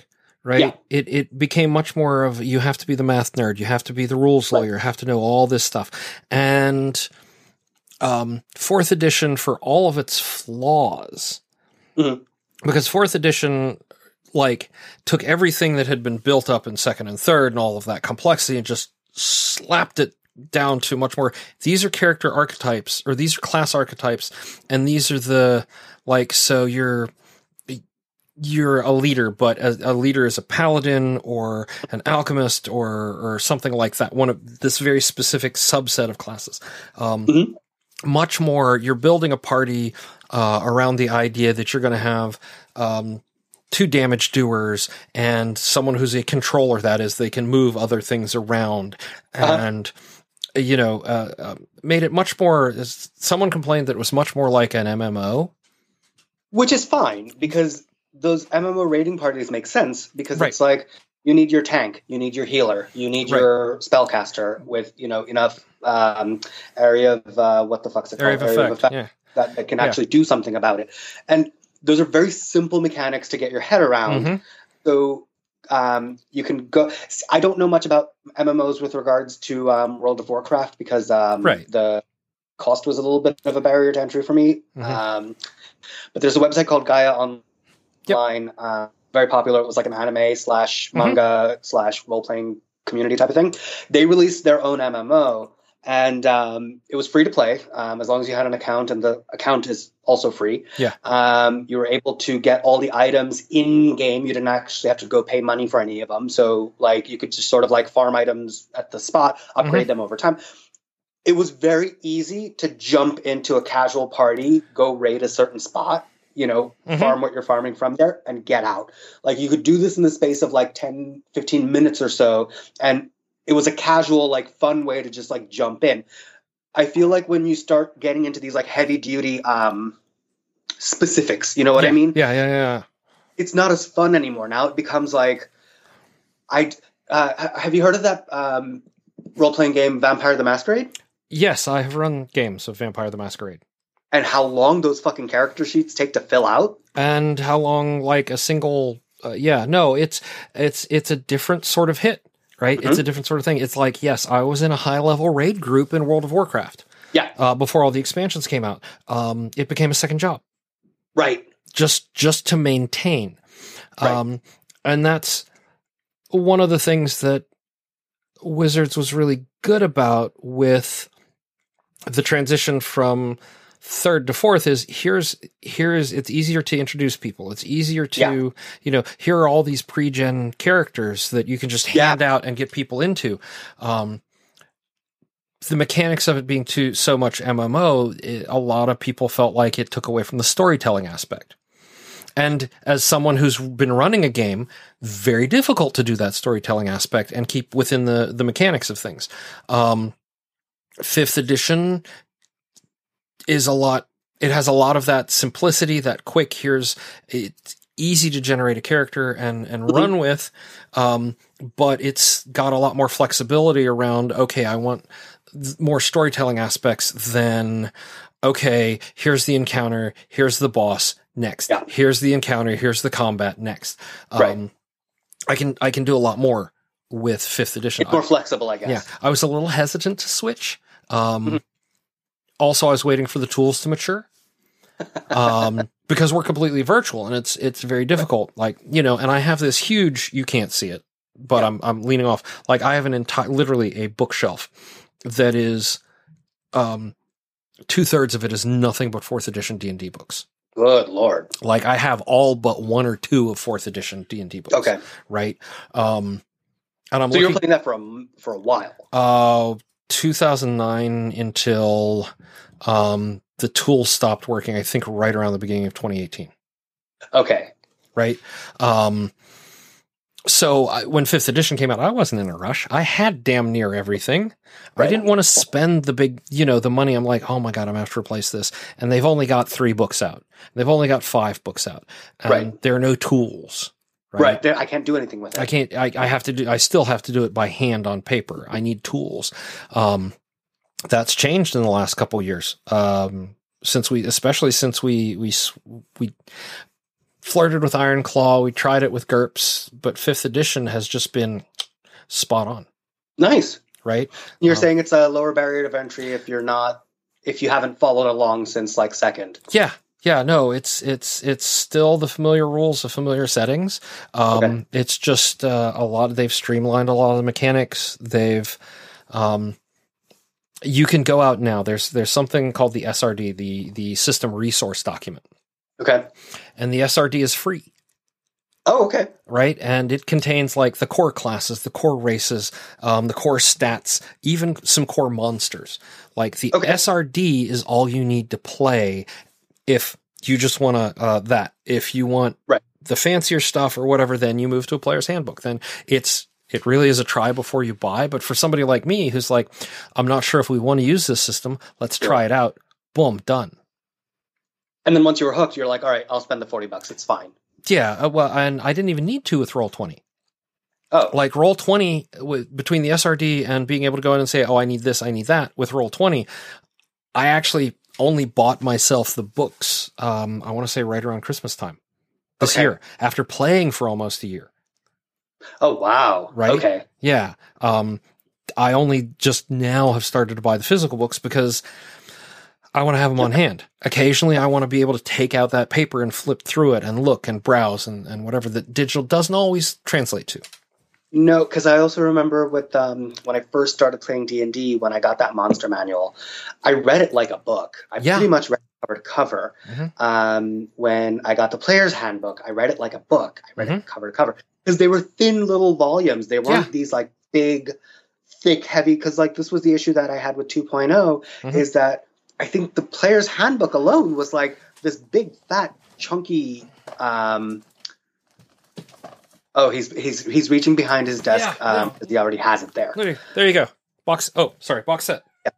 Yeah, exactly. Yeah. And they're big, chunky, and it's like and it takes such a long time, and it's not fun to read anymore because it's like you could dive in and just like, because they would have I don't know if you remember this from the original books, like the Monster Manual and shit.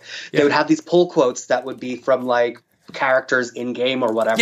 Yeah. They've kept those. Yeah. Right. Oh yeah.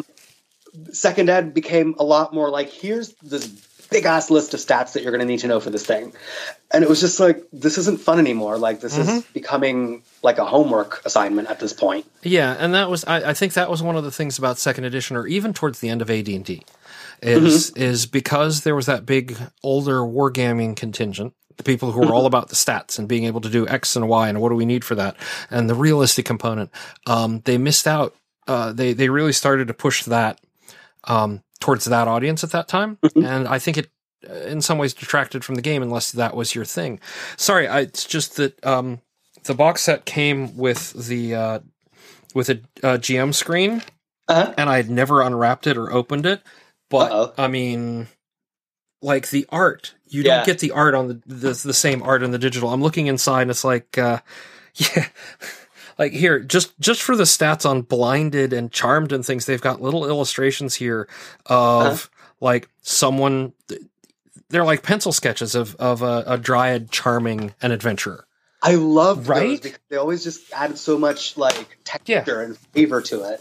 Yeah, and you don't necessarily get that with the digital version. You can, if you want to play and you want to jump in and have an adventure, all the tools are out there for free.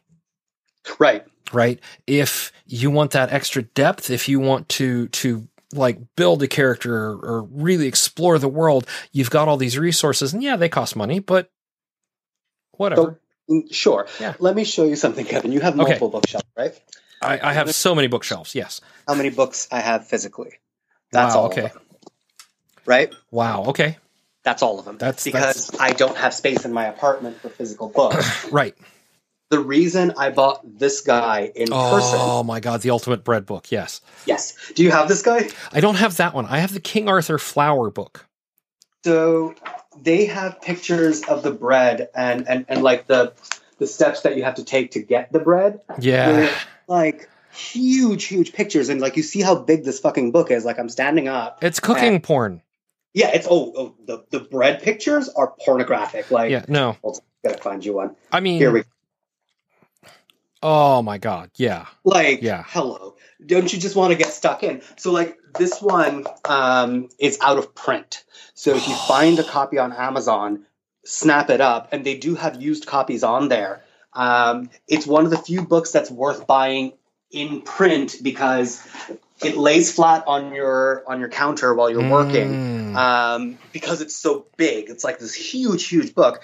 The explanations are thorough. Like the two people who wrote the book, they have been bread bakers for decades, and they've come up with their own recipes for how to make these breads and their own method to how to make the bread. And so they explain everything in detail. The first half of that book is those explanations on like how to build gluten structure, how to make sure you get that nice tight line on the outside. Right. Yeah.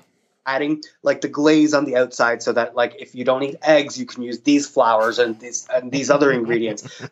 If you know, like here's what it looks like, and they take pictures. Here's what it looks like with a butter glaze. Here's what it looks like with an egg glaze. Here's what it looks like with like cornstarch. Like, so you know what you're getting into long before you get to the recipes.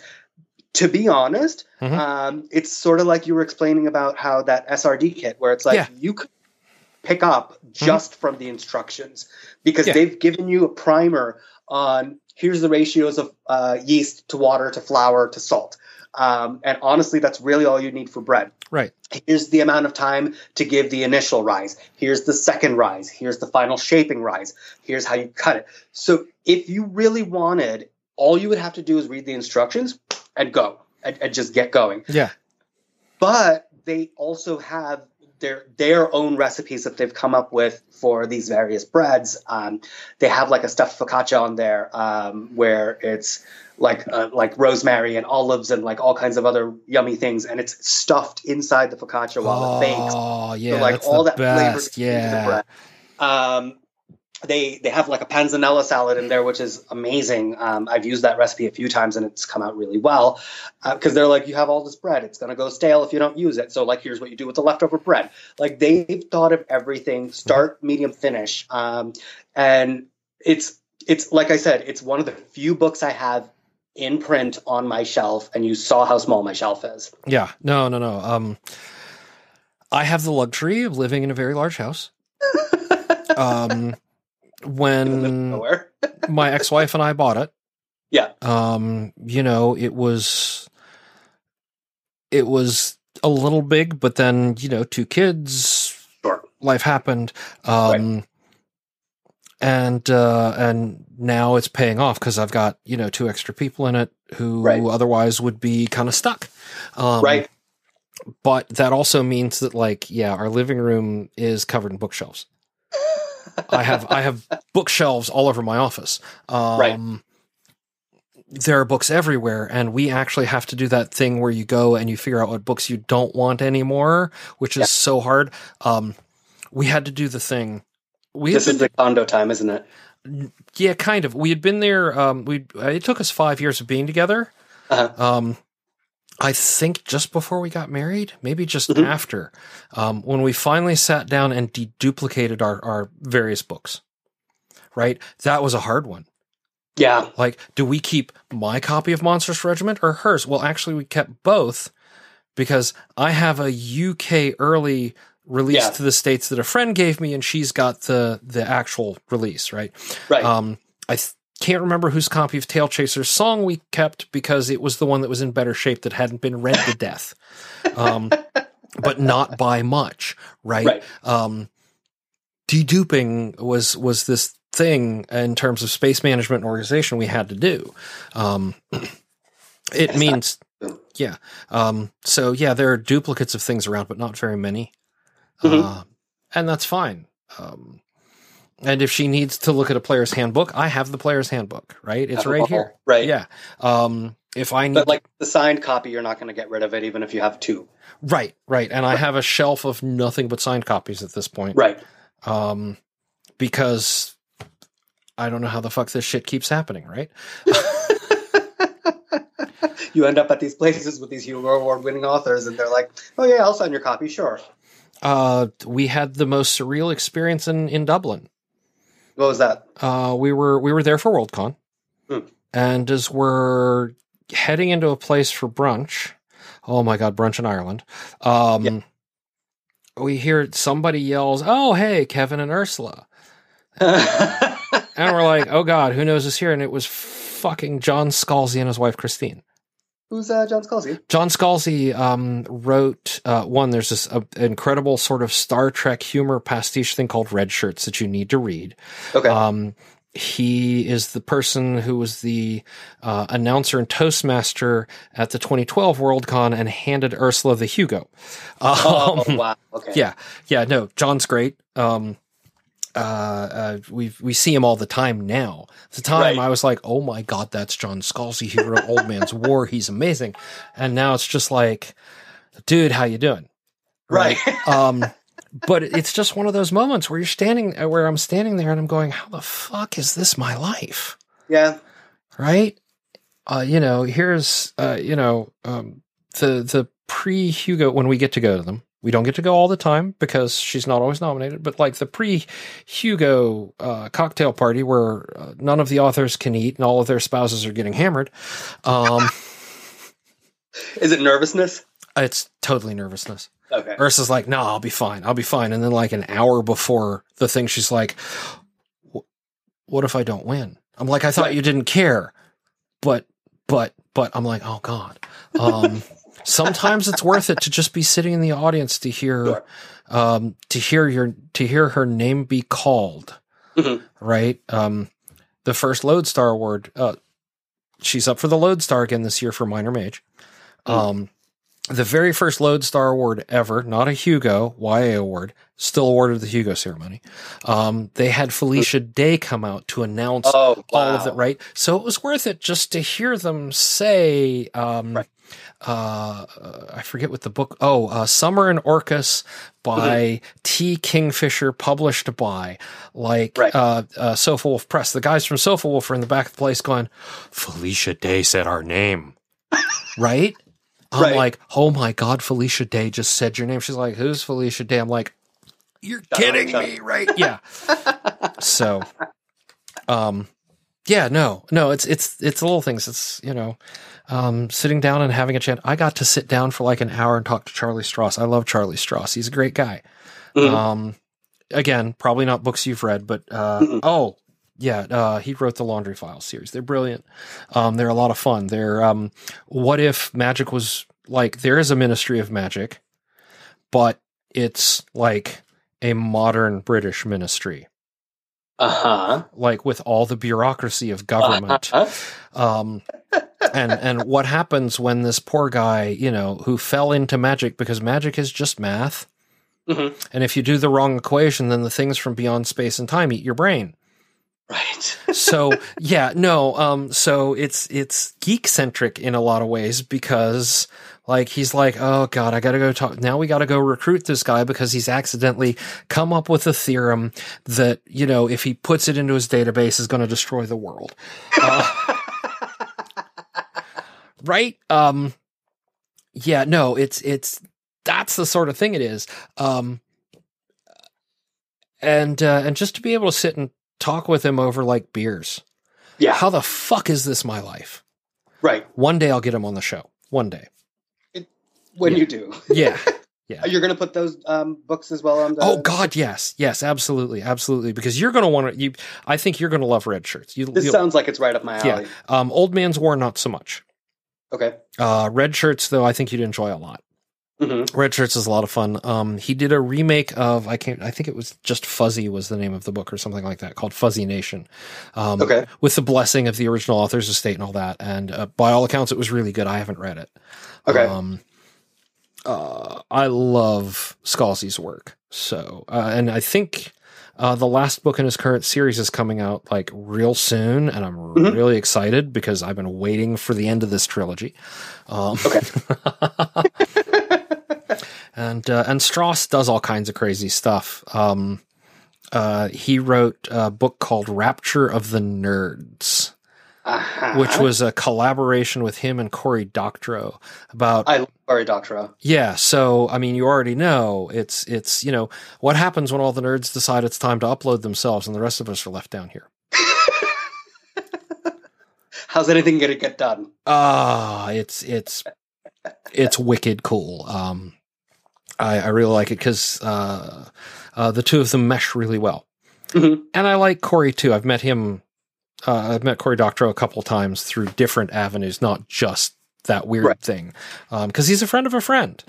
Right. Right. Because he was a professor at UNC. So he actually has similar circles. Yeah. And we, it's just that, he's not at UNC now, but occasionally he'll come to town and a friend will be like, hey, we're going to dinner with Cory. You want to come with? And I'm like, yeah, okay. Or why not? Yeah. No, great stuff. I mean, but every time that happens, I'm like, how the fuck is this my life? Yeah. You have these moments. Mine aren't quite on your level. Yeah. But it's like when I'm on the phone with the head of a certain grocery chain and they're like, send us any pack size you have, any type you have. I don't give a shit. Send it over. And I'm like, sure. And that's cash terms, right? They're like, yeah, that's fine. We'll wire the cash as soon as we get it. Cool. So you're going to pay for several 100,000 pounds of rice in cash right now. Cool. Let's do that. No, that sort of thing scares me. I'm terrified of that. Right.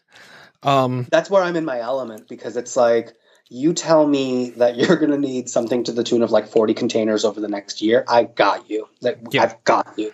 Not an issue. Coordinating with overseas, coordinating with, local, blah, blah, blah. I'm in my element doing that kind of shit. And then I don't know how familiar you are with onboarding for new vendors, but in U.S. companies specifically, especially ones that are run by Americans and not ones that are run by, our fuck-ups. Yeah. They're run by my fuck-ups, not your fuck-ups. Right? Yeah. They have a list of documents that they require for any vendor that you have to have filled out. Oh, God, yeah. And those documents are wide and ranging, and they have to come from each specific producer. Right. And some of them even need like documentation of all the ingredients in a formulation. Yeah. So like, that's a lot of documentation for one person to handle. I am very good at it. I am very, very good at it. Yeah, that sort of thing terrifies me, and I will sit down. I mean, I have had to do the documentation required by the government to approve that we buy. My last job, we had a university, and the state had put down they were state school, and the state had put down, here is the information security document you have to fill out. Yeah. And I'm like, okay. And it's not even like, at least it was digital and it wasn't on paper. Right. It's like, log onto the website and start filling things out. And, and it kills me. But that's how all the government agencies are now. Yeah. No, but I mean, just digitally, it's fine. Yeah, but it wasn't that. It was more like, here are questions that will never apply because they're based around a computing system that's been outdated for 20 years. Right. But this is their new cybersecurity initiative, and they have to know if this. And I'm just like, and my brain freezes up. You would probably look at it and go, okay, here we go. Knock it out. Boom, boom, boom, boom. Yep. I can do bureaucracy in my sleep. That's not a problem. Yeah, and I just get angry. No, it's frustrating because like sometimes it's worded in such a way that you think you need to provide more documentation than you actually do, and then you go back and read it and reread it and reread it a 50th time, and you're like, oh, they only need this documentation if this particular set of criteria applies, and it doesn't in this one case. Oh, I can ignore that part. I already learned doing like building environments that would be used by federal agencies, because that's one of the things I've done. Here we're setting up, we want to sell this product to the federal government. We have to meet these requirements, right? That I already know the answer is don't give them more details than you ever have to. Oh, right. That was a talk my boss gave me from day one. He was like, answer exactly what's on the form. Don't give them a word more than you absolutely need to. If they didn't ask for it, you don't surrender it. Yep. If I'm in an audit, I sit. And in our case, audit means, sitting there with the people who are reviewing the things. They ask a question, you answer, period, exclamation point. And that's it. And that's it, right? And if we're doing one, I sit there and I don't even answer the question until our InfoSec guy looks at me because he doesn't know the answer, right? Got it. Or they need me to log on to show them the proof, right? And otherwise, I just sit there and keep my mouth shut and, because Because if I give them the complete answer, then they're going to nitpick it to death, and then correct. People yell at me. So there's a productivity tip right there. Don't give them more than they ask for. Never when dealing with government agencies, never give them more than they ask for. When you're dealing with any auditing agency, give them the exact thing that they ask for, and that's it. Absolutely. A hair more. Yes. Yeah. So we've been at this for almost 4 hours. Jesus, has it? Yeah. I mean, there's a break in there that we can cut out, but sorry, folks. 2 episodes, 4 episodes. I don't know. Something. You'll break it up. However, I'll figure it out. Yeah. I may use that break point when I went to feed the dogs as like the perfect spot, because I think that's right around 2 hours either side. Yeah. So, dude, yeah. We'll have to figure out when to do this again. Yes, absolutely. And outside the bounds of the show, man, you need anything, you just give me a call. Of course. See what we can do, maybe one day you can get down here and we can introduce you to, I believe it's Carolina Gold rice. I've had it. Oh, have you? Okay. Lovely stuff. Yeah, I got some in the freezer. So, yeah. Oh, yeah. Yeah. And when Ursula was saying, like, we don't need to put ham in all our beans, I was like, yes, Ursula, that is correct. Sometimes. Just a bit of cumin seed, and that's it, and it's good. There you go. Yeah. So I'm fully in agreement with Ursula. We're attacking her. Yeah. For those who may not have listened, that was in a recent episode of Kevin and Ursula Eat Cheap. So, yeah. Dude, thank you so much. Of course, this was wonderful, and we will definitely have to catch up again. And we'll definitely do it again. And where can people, if they have questions or they need that emergency recipe help, where can they write? Again? Email me, A like Apple, L like Lima, T like Thomas, V like Vixen, E like Elephant, G like Gary @me.com. Yep. Right on. So, right on, indeed. Yeah, yes, right on and on and on. And give me your questions. I generally post fairly detailed answers. I think I've shared a couple with you, Kevin. Yeah. And you've been updating your blog recently. A little bit. I'm going to start putting more pictures on there because there's been some weird stuff that I've been making that's coming out way better than it has any right to be. For the amount of effort that I put into it, it's like, you had no right to be this good. But damn it if it didn't work out. So yes, I will update my blog. It's altveg.blogspot.com. I'm going to link all this in. So yeah. Yeah, you'll put it in the show notes. Yeah.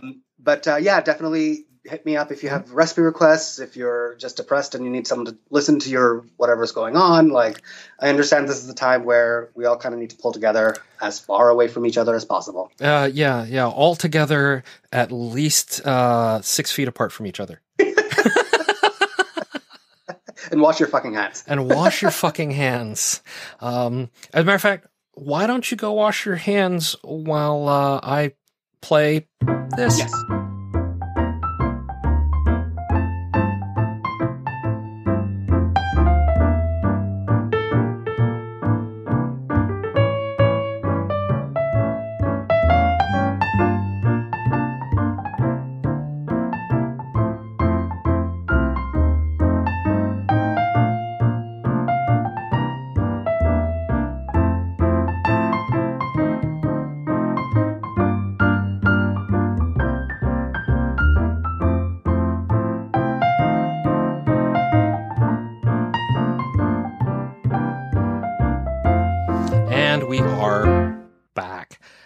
As always, it was an amazing time talking to Dino, and I hope you enjoyed it as much as I did. And, it always goes long, so we just sort of plan around that. So here we are at part two of 2. As a reminder, 1 badge for this set of episodes, and we will pick up with all new badges and all new stuff starting next week. Isn't that exciting? Our next letters show will be in October because it's been such a short time since our last letters show. And there's that. Reminder, write in to help out your strategies for getting organized when you have 3 children of various age who are distance learning for the first time ever. Really excited to hear about that. The other thing is the badge code, summer break. Find out more about badges at productivityalchemy.com.